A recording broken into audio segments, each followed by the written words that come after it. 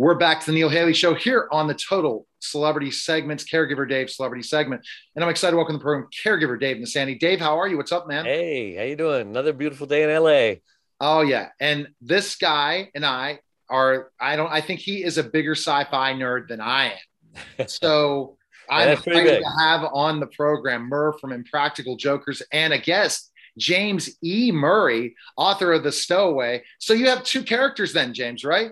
Yeah, I think as humans, we all have multiple characters, you know. I have multiple personalities. So Yes, you really help me on that one. Okay. Yeah.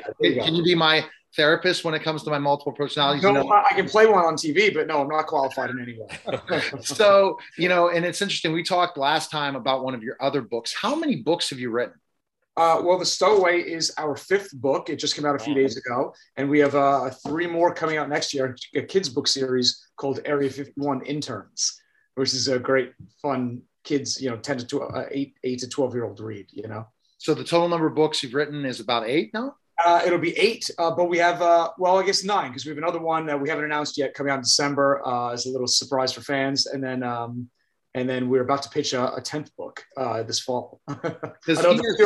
So he has the greatest life, Murr does, because the fact he built a show that with his friends, and then he got to do what his passion was, Dave, that maybe wouldn't have the success that he has as a writer, Dave, because of his brand. Isn't that interesting? Brand builds everything, doesn't it, Dave? As we talked about. Sure does. Yeah, I mean, I wrote the first book, Awakened, in 2004, but I had no brand. I naively thought I could just send it in publishers and they would get published. It didn't. It got returned to me unopened. The only people that read the first book 18 years ago was Q and my mother. And they both loved it, but I had to, get on Jokers. We had to create the TV show, and it took 15 years to get the book published, and then it hit #1 on international bestseller lists and everything like that, but has led to this entire literary career, but a long time coming, man. Look at that, a 15-year overnight success. Good for you. Exactly right, yeah. So did you know you were a writer before you wrote your first book? I wrote the first book on a dare. I wrote a short story and I sent it to my buddy, and he called me up like a half hour later and said, "This is a novel. What happened before or after this is really good." And so I wrote the book around a single short story. And that led to the Awakened trilogy, which led to all the other subsequent books, which are different. They're standalone books. But I always wanted to be a writer too, as well as a comedian on TV. I went to school for writing. I have a degree in writing from Georgetown, and always dreamt of one day being an author as well. So yeah, it was kind of cool. And what do you say to authors that, get started? Just write. Especially look how many people write books every year, publish books, self-published, any type of publishing genre. What advice would you give them? I mean, don't suck is a good one. Like the book, first the book should be good. So I guess the question is, are you a good writer? If so, stick with it. And I guess there's so many more avenues to publish now than there were 15 years ago, even 10 years ago. Now, I mean, self-publishing through the Amazon platform is completely viable and a great way to, if you have a platform, if you have a fan, can build a fan base or price the right marketing and pricing strategy, there's more ways than ever to put out your creative work, Yeah. And there's so many ways to write a book today. I mean, today is the best time to be writing a book. How long does it generally take you, and what method do you use? Are you doing it all by yourself? Do you have other people helping you out? Every book is different. The Stowaway is a really interesting, weird, unusual story of how we sold it. It does not happen like this usually, but I'll be honest. We got a little drunk at lunch with the publisher, and we took him out to lunch. I treated, and at during the lunch, I said to our editor, I said, "What are you interested in? Tell me what you like." And he said, "Yeah, I don't know. I haven't seen anything about a cruise ship." And I said, "Huh?" And just spontaneously, while drunk in the moment, I pitched him the idea. I said, "How about a serial killer on board a cruise ship, and the juror that acquitted him 2 years earlier is on board, and it's up to her to stop him before he kills again." And he's like it was totally off the cuff, inspired by whiskey kind of conversation. And he said, "I've never heard, that's a great idea." And then we created the idea on the subway ride home back to my old apartment. And then a week later, sent in the summary for it, and they bought it. That was it. So it You're doesn't. brilliant. Brilliant. Let me write that down. Get Yeah. publisher drunk. Okay.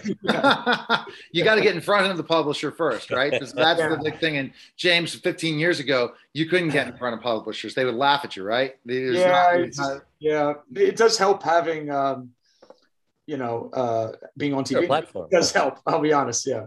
And is that, and most of your people who buy your book, do you think they're fans of yours, or do you think you have a mixture? I think yes and no. I mean, I think it starts that way usually, is that somebody knows us or something like that. And Harper Collins did the Awakened trilogy.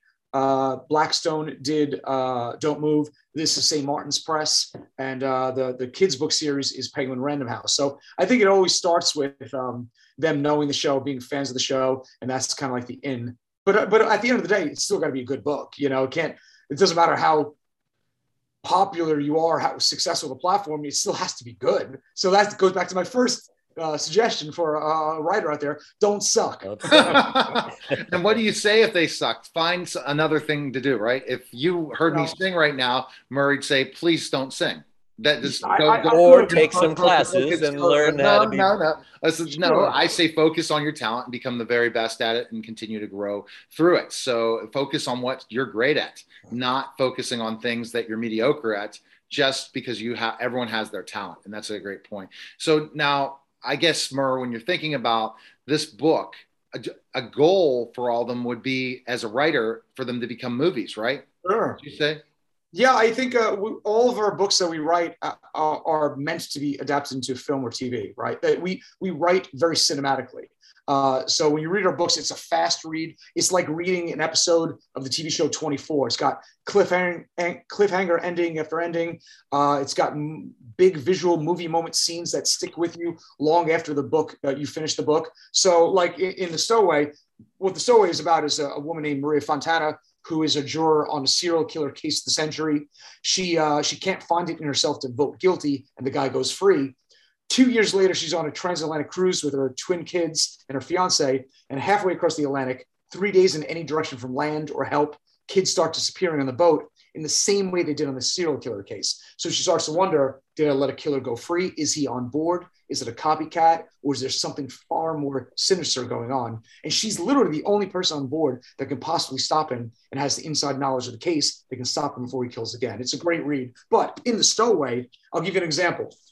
There's a scene that my favorite chapter in the book, it is super cinematic and it's terrifying and it's so simple, which I think is a key ingredient in horror. Is the simpler the crime, the more terrifying it is, and how easy it is to do and pull off. So there's a scene, there's a basketball court in the back of the ship, just like the Joker's cruise. We modeled the ship after the Impractical Joker's cruise, the actual Norwegian cruise line ship. And so there's a basketball court in the back of the ship.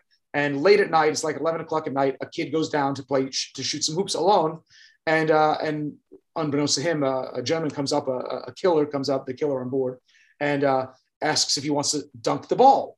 He's like a 10-year-old kid. And so he's going to lift him up so he can dunk. He can reach the rim, right? And he lifts him up. The kid takes the shot, and then he just doesn't let go and carries him right to the edge of the railing, and gone he goes. It's so simple, a murder, and so it's everyone's worst nightmare, especially a parent on a cruise ship. And the chapter will stick with you for the rest of your life. I promise you, every time you go on a cruise ship. And it's like, scenes like that are meant to be movie moments, So we write that into every single book, those kind of moments. And our last book, Don't Move, just got adapted into a screenplay and will be a movie. So there you go. Wow, good for you. Yeah, the screenplay is great. It's really good. I want to talk about the 15 years that you were trying to get discovered.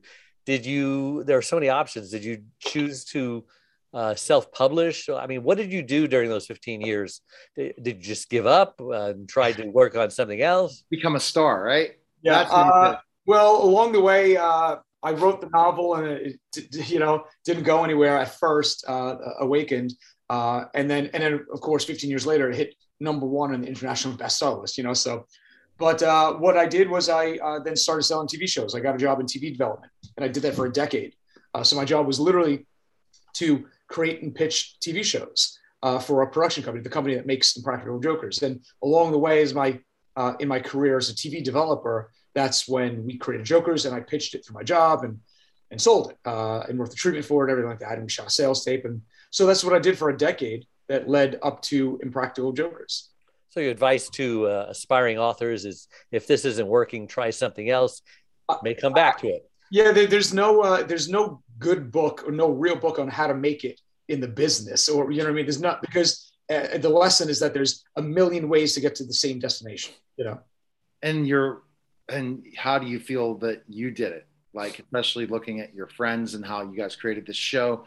How do you think, you said there's no way of making this, but there's so many different ways to make it. What do you think was that big break that made it so that you got discovered? If I knew back then what I know now, I think we would have gotten on TV in our mid-20s instead of our mid-30s. You know, we're 45 now. We've been on TV 11 years. But I would have immediately out of college started pitching TV shows to production companies, would have had some optioned, then would have gotten a job in TV development a decade earlier. And it would have led to, maybe not Jokers, it might have led to a different show, but that's how we got our in. I would do the same thing, just have 10 years more hair and started 10 years earlier, you know? And I like when you say that specifically. It's an important part of being discovered is being connected to the right people and meeting the right people and learning what they're looking for, right? It's not, and having talent. Talent's definitely part of it. Yeah, Jokers was a calculated creative choice. I was working in development, and I had heard from pitching lots of different networks at the time, like 2010, that Hidden Camera was coming back. Justin Bieber relaunched Punk'd, and a couple other networks were trying Hidden Camera again. And they were all saying the same thing. What is the new version of a Hidden Camera show? How can it be done differently than Candid Camera or Punk'd? And so the guys and I literally got together that night, and I said, look, this is what I'm hearing from networks. I think I can sell a show like this. What can we come up with? And the four of us were not pranksters. We didn't, we like to embarrass each other like in our personal lives. Like, we always did stuff like that, but we weren't like jackass or anything like that. So we came up with our spin on the format, which is the joke being on us instead of on the public. There is no reveal like in a Hidden Camera show. You just got pranked. We're the ones getting pranked. We're throwing each other under the bus on purpose and forcing us to improvise, which we're an improv group, for the public's enjoyment. So the public is just there to witness our embarrassment. And that spin on a Hidden Camera format, plus our natural chemistry as best friends, was enough to give the show legs, you know. How involved did your publisher get involved in the promotion? Everyone says, oh, don't count on your publisher to promote it. You've got to promote it yourself. So where was the ratio of promotion from you and or your publisher? Well, I mean, gosh, we've got a lot of fans over the many years on social media and things like that. So obviously a lot of the promotion comes from self-generated, you know what I mean? Which is one of the reasons why they like working with us, is what the platform I bring to the table that's different from probably a typical author. But I mean, that being said, the publisher does a great job. They're excellent. Every publisher I've worked with has really kind of risen to the challenge of thinking outside the box. We do crazy promotions, crazy things. We do a virtual book launch for hundreds of fans and around the world, and then we do in-person book signings with 500-600 people in a bookstore. It's wild. They kind of go with it really well, and they lend the infrastructure and the support that we need to make it all happen. Now let's talk about the Stowaway, and you talked about portions of it. Is there sci-fi to this? What's the sci-fi to this? Because I know none. Stowaway is not sci-fi at all. Not sci-fi at all. I thought I was reading that. Oh no, so not at all. But you're a writer of sci-fi, but no sci-fi. There was no robots that came in at the end. There's no sci-fi. The Stowaway is a mystery thriller. It is like Silence of the Lambs. Stephen King. Yeah, it's not. The Awakened trilogy is sci-fi thriller. Don't Move is horror, pure horror, and The Stowaway is mystery thriller. Okay, so here's quick questions: favorite horror movie, favorite sci-fi movie. It's on my desk somewhere. Okay, favorite horror movie of all time. The Descent, which is so good. And I have the book right above my desk here somewhere. The Descent is a great horror. If you haven't seen it, check it out. But also Aliens. Oh man, Alien and Aliens are fantastically good. I just watched Malignant last week, and that was great too, man. That was really good. I was very happy with it. I think it's the best, horror movie of the year for sure. But I would say either Aliens or The Descent. It's favorite horror movies. What about sci-fi? Well, Aliens is sci-fi for sure. Sci-fi, yeah. Yeah. Probably my favorite sci-fi horror movie, even more than Aliens, is probably Event Horizon. All right. Well, you're a real genius. I mean, usually somebody has one genre, they stick with it, but you can. Oh, what do you want? Oh, yeah, I can do that. Yeah, we like switching genres a bit. The Stowaway is the broadest category book for sure. Like it is in the mystery section of a bookstore, not in the sci-fi, not in the horror section. So I like that. I like being in different bookshelves. Now, being a sci-fi guy, are you going to be one of the people that goes to space first? No. In like 5-10 years, you're going to be going to Mars or the moon. No, I will not. No, I didn't even want to go skydiving, much less, I'll show you on my desk. I don't know if you can see behind, but there's a proton pack from Ghostbusters. There's a DeLorean. And then do you guys recognize this? No, I don't. What is that? The movie Krull. Oh my gosh. You're 80s. This is the greatest movie weapon other than a lightsaber. The Krull glaive, they call it. You have tons of collections, and you're a Star Wars guy too. But no, you're not going to space anytime soon. I will not. If I could transport into a future where Star Trek was real, I would go to space. But I want to be on the Enterprise with a replicator. I want to have a holodeck. That future I'll jump into. Not going on the Elon Musk adventure. What's it? The Blue Origin, whatever the ship's called. Yeah, not happening to you. You'll wait to like when in your like 70s or 80s to maybe whenever we are inhabiting all over the place. And then you'll go. I'll tell you what, they say that flying cars and space travel is always 20 years away. It's been 20 years away for the past 1,000 years. So space, I'll tell you, is happening, and we'll have to definitely talk about that another time if we ever get a chance. Where are you located? You're in LA? No, I'm in Princeton, New Jersey. I live in New Jersey. Okay. Yeah, we film a show in the New York area. We'll have to, whenever we're out in that area, we'll definitely do that. All right. So Dave finishes up the show with a caregiving question. So we've gone everywhere in this conversation, from sci-fi to horror to just, hey, I have multiple personalities, but here's Dave's question. Oh, wow. I could see a horror sci-fi flick that has to do with caregivers. Anyway, my wife had a stroke 25 years ago. We grieved for a couple of years. We reinvented ourselves. We almost broke up, but now she's an amazing person, like Martha Stewart, Wonder Woman, rolled into one. She lost feeling on one side of her body, paralyzed. She's speech impaired. And yet we go around helping caregivers to survive. 30% of them die before their loved ones do from the stress. Wow. I've spoken on stages all over the world. Just got back from London, speaking at the London Stock Exchange. I've been on 50 TV shows, just sharing our message of hope to people. Just don't do what I did, because I broke every rule in the book. So my question to you, I believe that everyone is either going to become a caregiver or need a caregiver. It's inevitable. It's coming. It's that tsunami on the horizon. How has caregiving affected your life? One of the main reasons I wanted to write a book, and I started writing books, was probably because I saw my father always wanted to be an author. And he is a few credits short of a master's in writing. Wow. And he got drafted and had to then, after being in the military, he then had to provide for our family. And he never got to it. He had to get a job and never got to it. And unfortunately, his Alzheimer's is so advanced at this point, he can't do it. And I think I that always stuck with me. That is something that it was a dream of his he never got to do.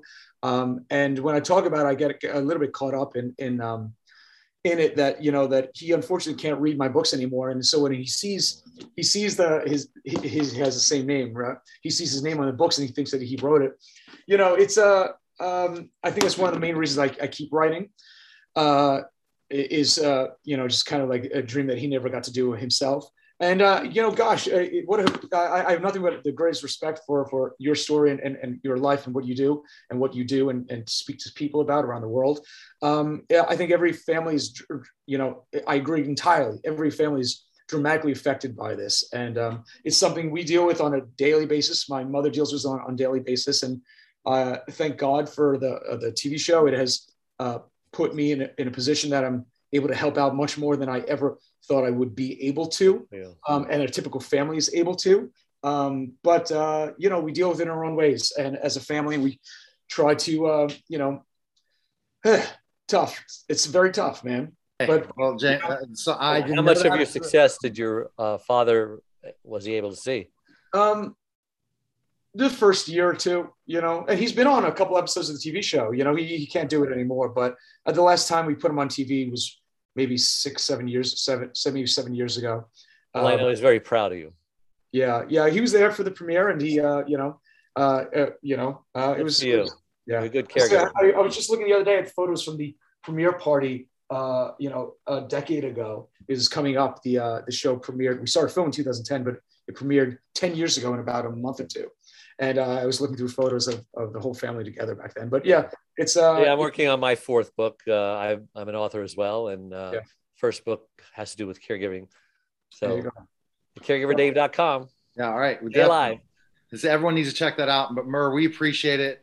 And I tell you, you really motivate us each and every day to go out there and do things. And the American dream, the American story of what you've been able to accomplish and with your friends, it's got to feel so amazing, isn't it? Yeah, it's been a fun ride, man. It's really has been very, I hope you guys like The Stowaway when you read it. You'll love it. I promise you. And I hope it affects you in a good way. All right. So best places available, Amazon, all those different places. You have a website too? Amazon, Barnes & Noble, of course. Any your local bookstores will have a the hour-long off-the-cuff Q&A with my co-writer and I, Darren and I, which is really good. And then if you want an autographed copy, just go to meetmurr.com, MEET, Murr, MURR.com, and I'll send one from my house right to your house. All right, Murr, we appreciate it. Thanks again. Catching up. Next book. Look forward to talking to you again. Take care. You got it, guys. Take care. All right. That was the Caregiver Dave Celebrity segment. Take care. Hi, everyone, and welcome to the Neil Haley Show and the special edition of Searching for Integrity and also Embracing the Abyss. John Smith is the host of Searching for Integrity, and he's written the book Embracing the Abyss. Again, a crime story that's amazing. And we continue to go and talk more. And what chapter are we on next, John? The chapter next is the Criminal Code, Chapter 16. The Criminal Code, by the way, Neil, this can make or break anybody's, let's say, argument with respect to where to go, what to do. It's really difficult. Okay. The Criminal Code. All right, I'm ready. So let me know when you want me to go. Yeah, I'm ready. Let's get it going. Look forward to hearing this. Okay. In March 1988, I pleaded guilty to one felony count based upon a two-part proffer containing an offense and an the offense.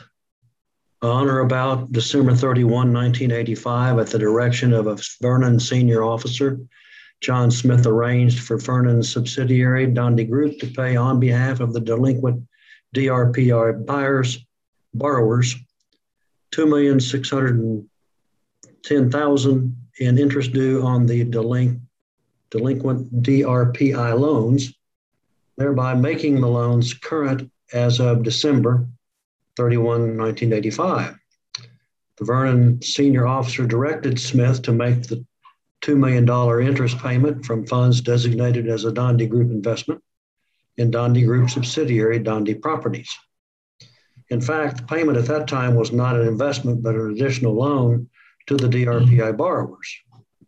By using, in effect, the Vernon's own funds to make the DRPI borrowers current, Smith, although not the officer responsible for the preparation of Vernon's quarterly report to the bank board for the ending quarter 1985, nonetheless, caused the report to be false.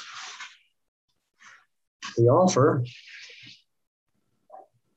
the following is the complete agreement between the Department of Justice and John Smith, in which Mr. Smith agrees to enter a plea of guilty to a federal criminal violation and to cooperate with law enforcement personnel in the Northern District of Texas federal grand jury investigation and any trials involving Vernon Savings and Loan and other institutions.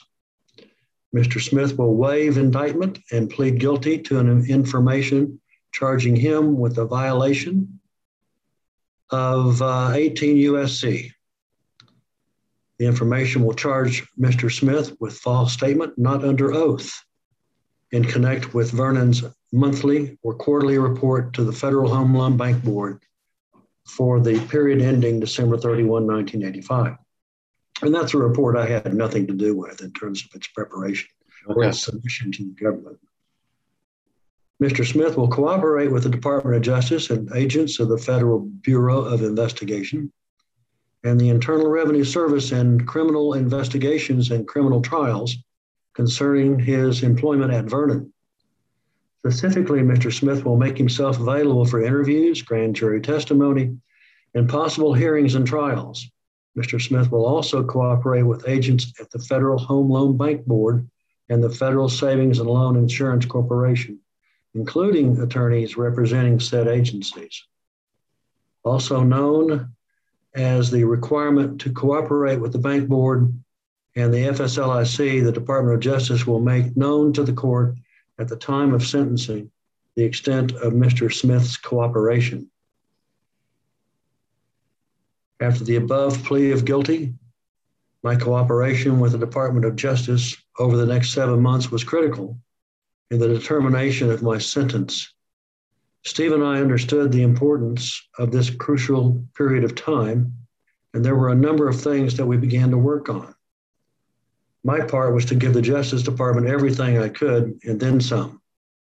My cooperation with personnel from all federal agencies, requesting interviews and information sessions would be of great significance. Steve, my lawyer, who saved me, Steve was a great communicator and proved himself to be so time and time again. His skillfulness of keeping all those involved aware and up to date was amazing.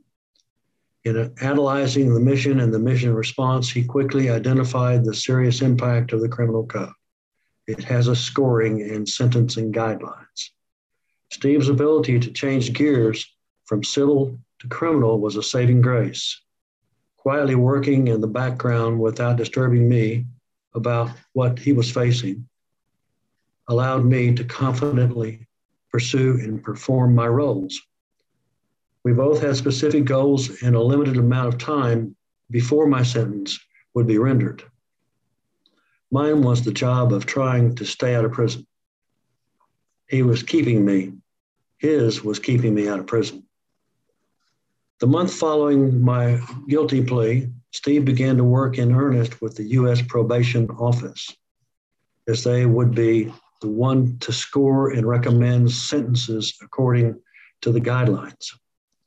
He was surprised at the misconstrued view of my criminal offense held by my pretrial probation officer. His first letter to her was in March. He strenuously argued that the pre-sentence report did not adequately or accurately reflect the underlying offense.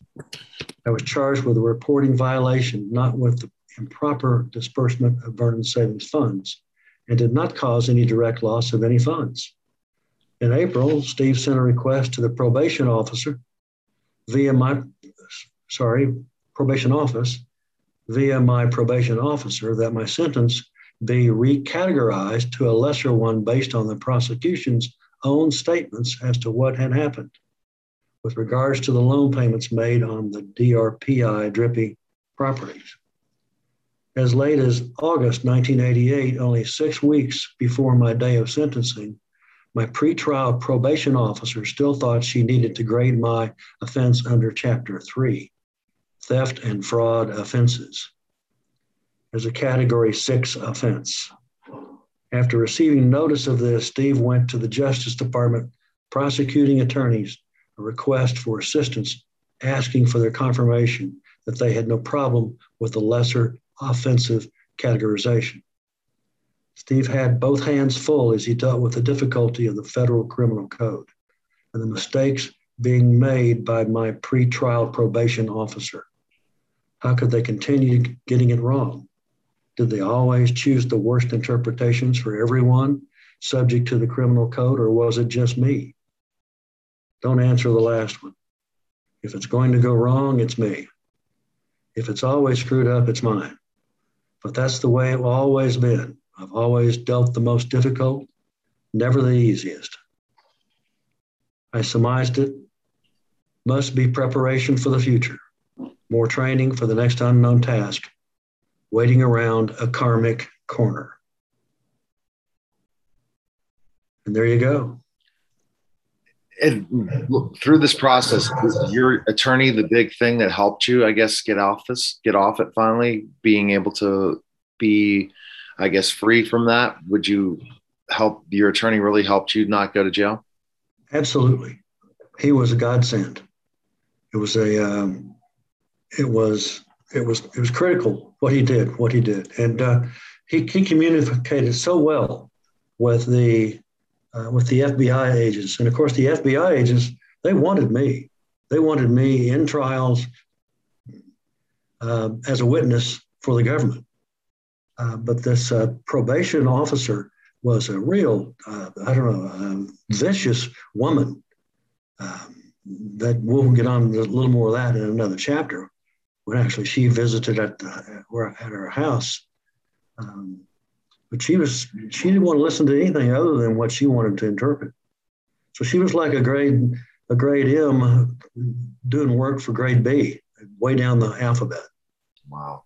But thank goodness you had that. But then it's amazing to know the attorney did not help you. Your attorney didn't help you get the presidential pardon, didn't help you finally for them to say they were wrong. That was years after he died, right? No, I was being sentenced just 1 month away from this particular chapter. No, meaning like later on in the book, we're going to find out before you get the presidential pardon, your attorney passed away before you got a presidential pardon, right? That's right. Yeah, Steve died, he died 10 years later, I think, 8 or 10 years later. Oh, wow. Okay.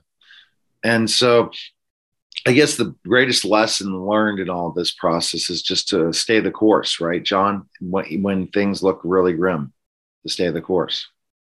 Yeah. And I kept telling myself, this is preparation for something else down the road. This is preparation for something needed that I'm going to provide. And I've done that in a number of different ways since then over the last 30 years. Okay. So people can listen to your show at searchingforintegrity.com. They can purchase the book at embracingtheabyss.com. You have really good guests every week on Searching for Integrity. That's a nationally syndicated radio show, plus also podcast. So people just got to go out and search it and find it, right, John? That's it. That's I got to tell you, that's not easy. Everybody says they have integrity, but when it comes down to being, measured, they often fail the test. Exactly. But they can find it and all that stuff in those places. And then also you can watch this episode, either video or audio, by going out and checking out Neil Haley as well. So appreciate it, John, for stopping by. It was a great simulcast, and talk soon. All right. That was Searching for Integrity, Embracing the Abyss, and the Neil Haley Show. Take care, guys. Hi, everyone, and welcome to the special edition of the Neil Haley Show and Freedom from Addiction, Truth Just Below the Surface. And I'm excited to welcome the program, Reverend Wynn Henderson, MD. Wynn, how are you? Well, I'm doing good this morning.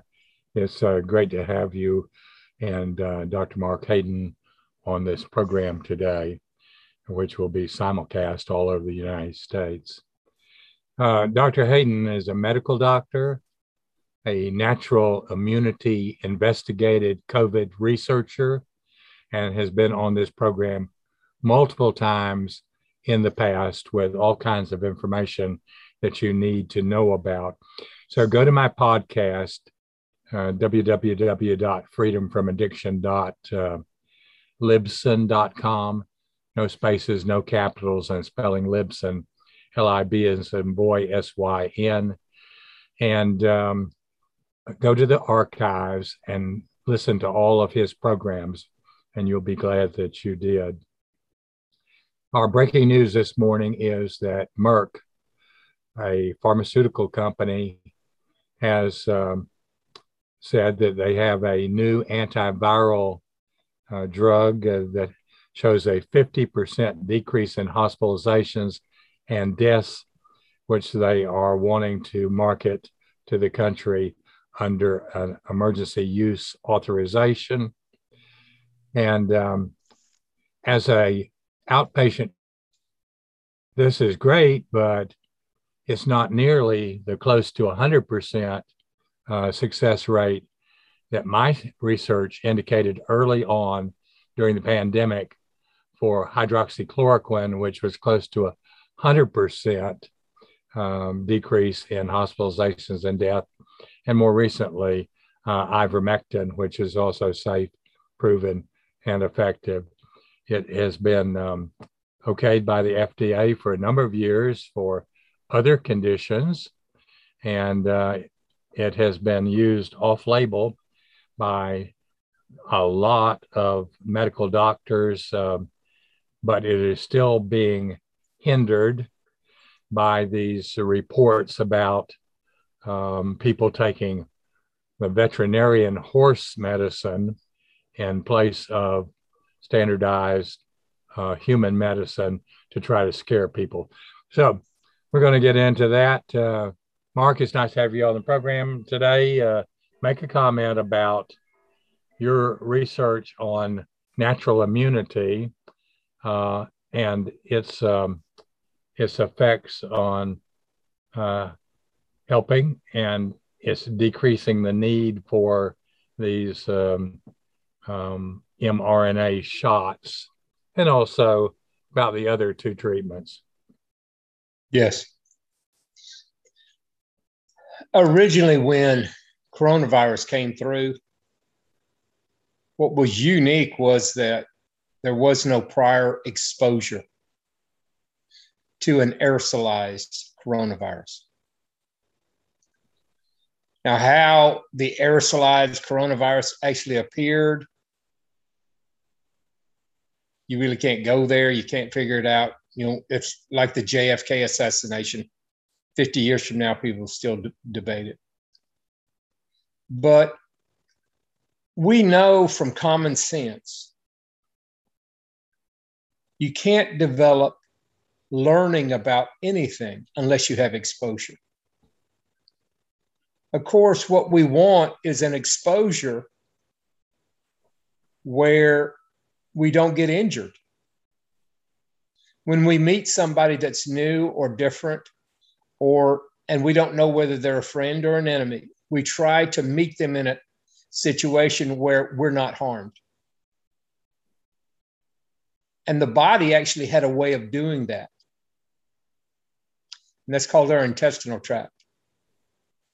Almost all of the receptors that are in our lungs on the surface of our cells of our pneumocytes are also receptors in our intestinal tract. So our intestines actually are able to receive the virus, multiply it, grow it in our intestines, study it, and make antibodies. The US started measuring the amount that would grow out in the septic systems. And what they found is that early this year, the amount that was in the septic systems peaked. And that was happening because people were getting exposed and it was growing in their intestinal tracts. They were getting exposure and they were developing immune learning. Now in Missouri, and we talked about this on your show 3 or 4 months ago, I believe, that when Delta showed up, you could actually see when it spread across the state of Missouri. And there were at least 3 million people that had no vaccination status whatsoever. Those 3 million people that had no vaccination status, less than 5% of them actually probably either had ivermectin or even hydroxychloroquine. They didn't have any unusual treatments. But the death rate of those people on a new highly transmissible variant if they had no exposure and no immunity, should have been about 1%. 1% of 3 million people is 30,000 dead.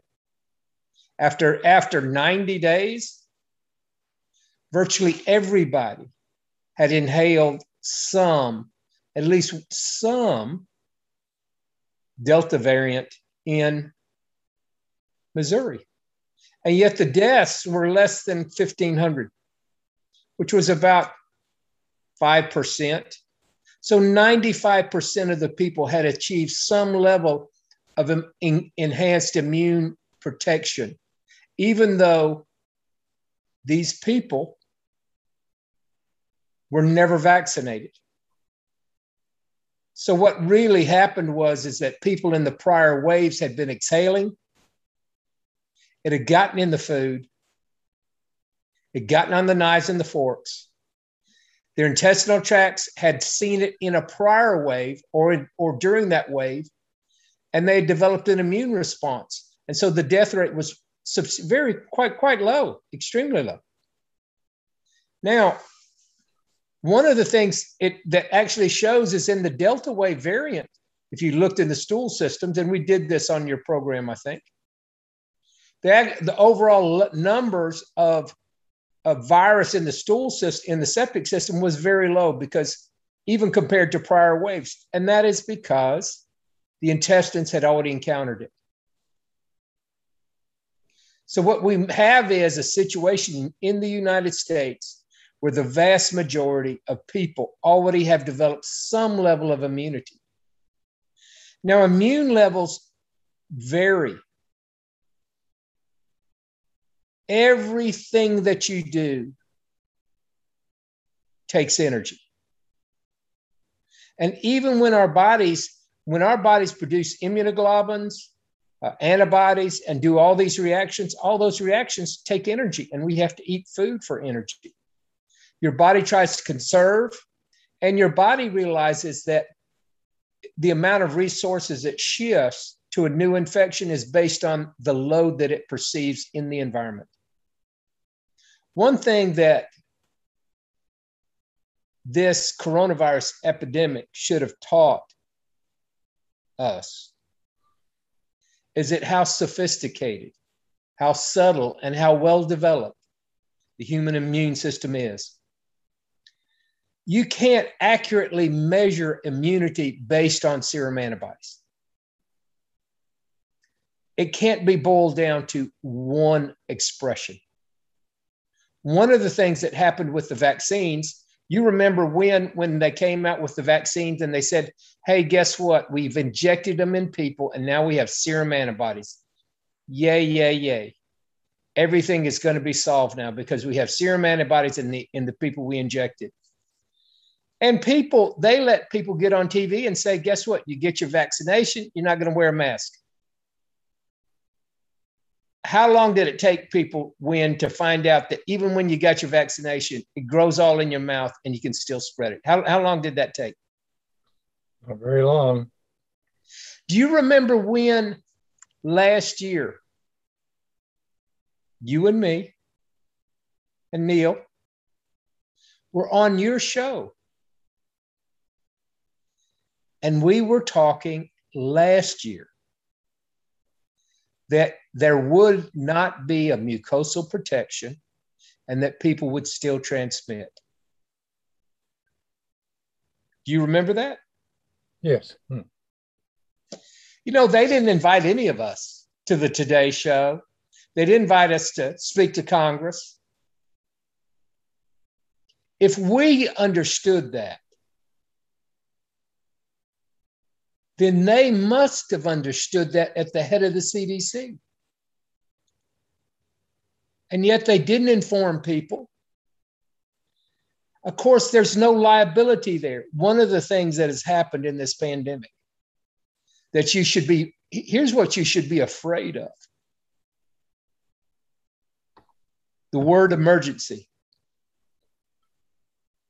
When you're government. Hi, everyone, and welcome to the Rob Rosselli Show. And I'm excited to welcome the program. Rob Rosselli. Rob, what's going on? How are you? Hey, Neil, how you doing? And thanks for having me again. Absolutely. What We've been talking Mystery Babylon. Let's continue. Okay, so basically, just trying to draw this in parallel to current events. One can see the United States as being have a tenuous grip on its former leadership of the free world, as we discussed last week. Review the past few weeks, we went through the candidates of Mystery Babylon.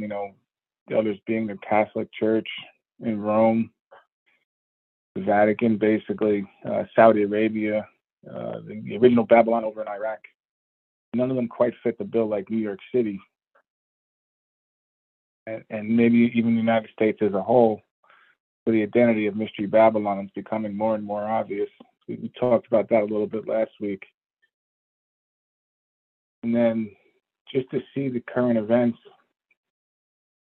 unfolding the way they are, the way the United States pulled out of Afghanistan, the way we're losing allies left and right all over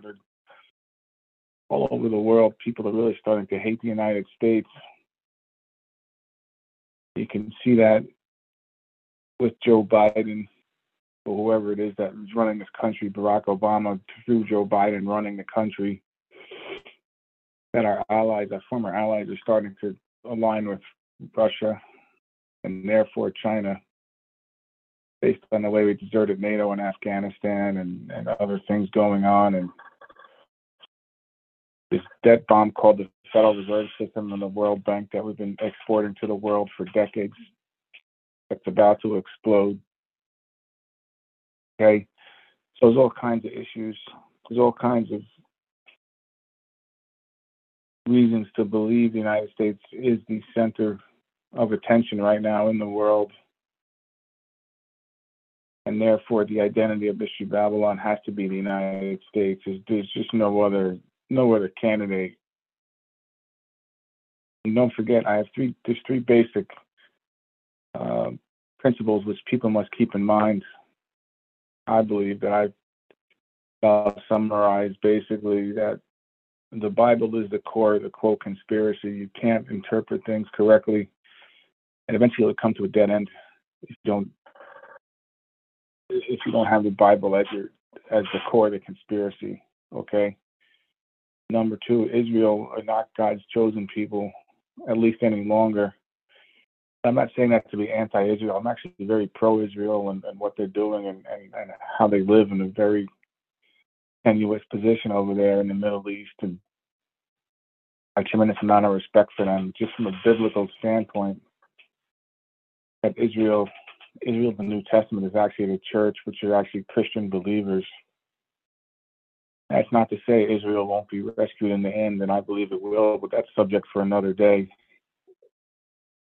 Okay. So basically, and then the third principle is that there's no doubt that the United States and New York City in particular is the Mystery Babylon of Revelation 17 and 18. So you need to keep those three things in mind as we go through this interpretation here. Now, if you read up, we'll go through line by line. So basically what happens in Revelation 17 is that the wrath of God has just been unleashed in Revelation 16, and then at the end of the chapter, Babylon comes to God's attention. And John, who wrote Revelation, who's partly in heaven and partly on earth, is wondering about this whore sitting on this beast. So we'll go to verse 7. And the angel said unto me, Wherefore didst thou marvel? I will tell thee the mystery of the woman and of the beast that carrieth her, which has the 7 heads and the 10 horns. Okay, so John's in wondering. So let's go back to verses 1 and 2, and I'll read those real quick. And there came out of the 7 angels which had the 7 vials, and talked with me, saying, Come hither, I will show thee the judgment of the great whore that sitteth upon many waters, with whom the kings of the earth have committed fornication, and the inhabitants of the earth have been made drunk with her fornication.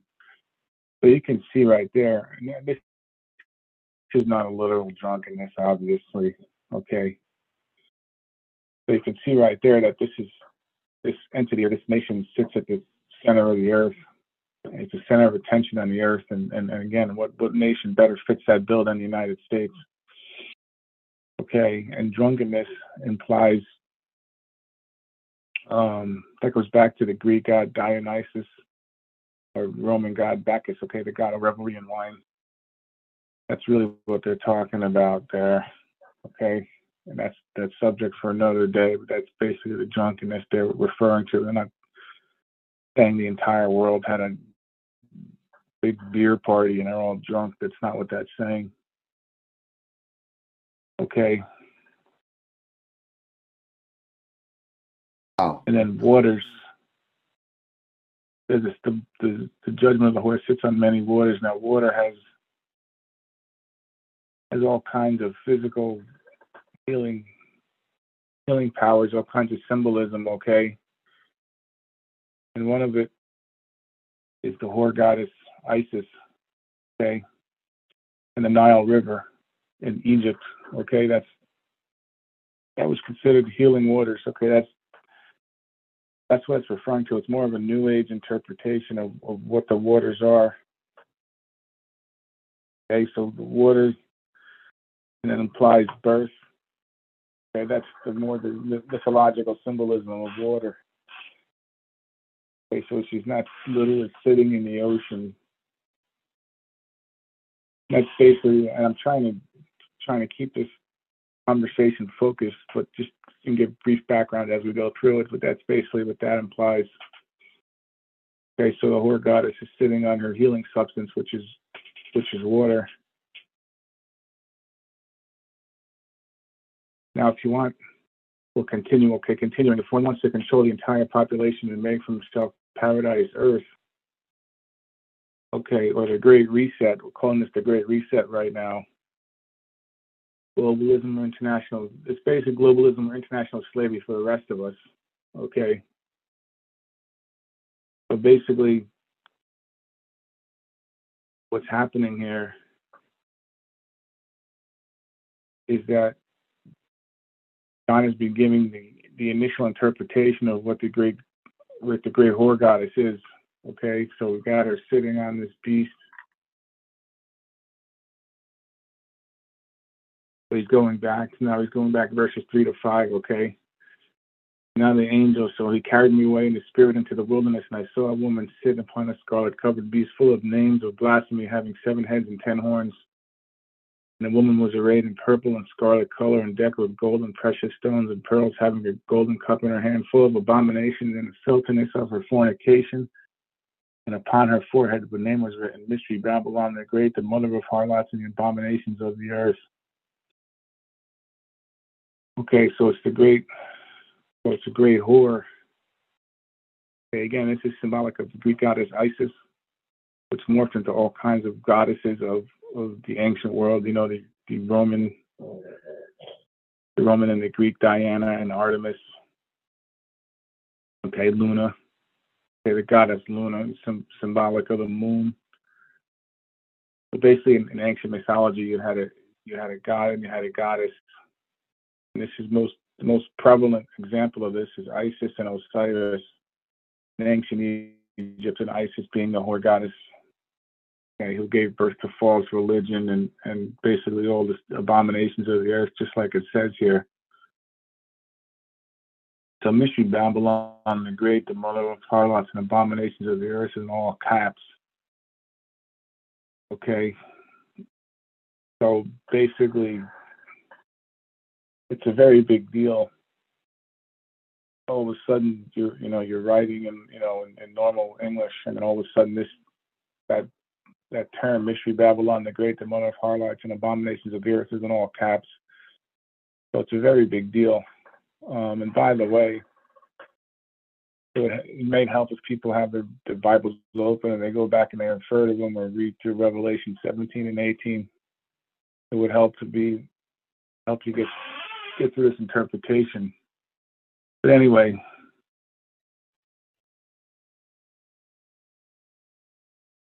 so wow, Rob. You have scarlet and purple. So what you're basically saying is that through you're looking at Mystery Babylon, the United States is Mystery Babylon then? Yeah, and I'm going through line by line, Revelation 17 and 18, and it's building the case that, you know, and there's a background. You have to have a little bit of a background in mythology to understand this. This is what a lot of people miss. I'm trying to keep the conversation as tight as possible without going off on too many tangents. But basically, God is basically very angry with this Mystery Babylon, whoever it is, i.e. New York City in the United States. And that's what this all caps is trying to imply.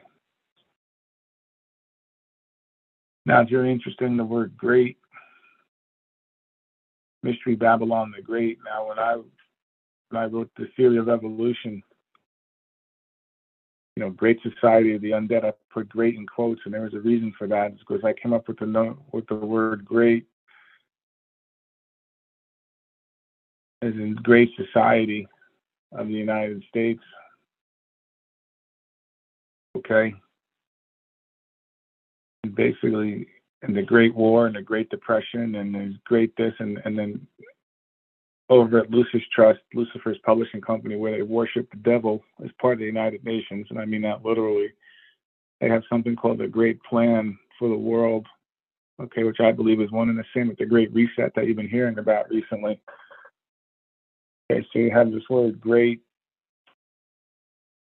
and the word great is what I found out as a symbol for the beast of Revelation himself. So these people literally worship the beast of Revelation.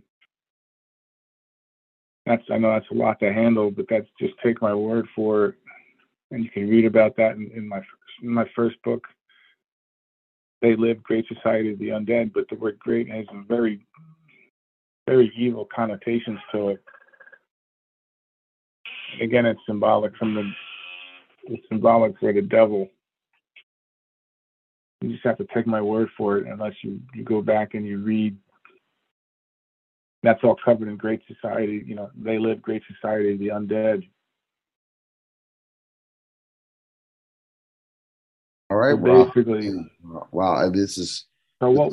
I guess we can end it there. I mean, we've built the background. We've made it to verse 5. Yeah, Revelation 17 and 18. We'll pick this back up next week.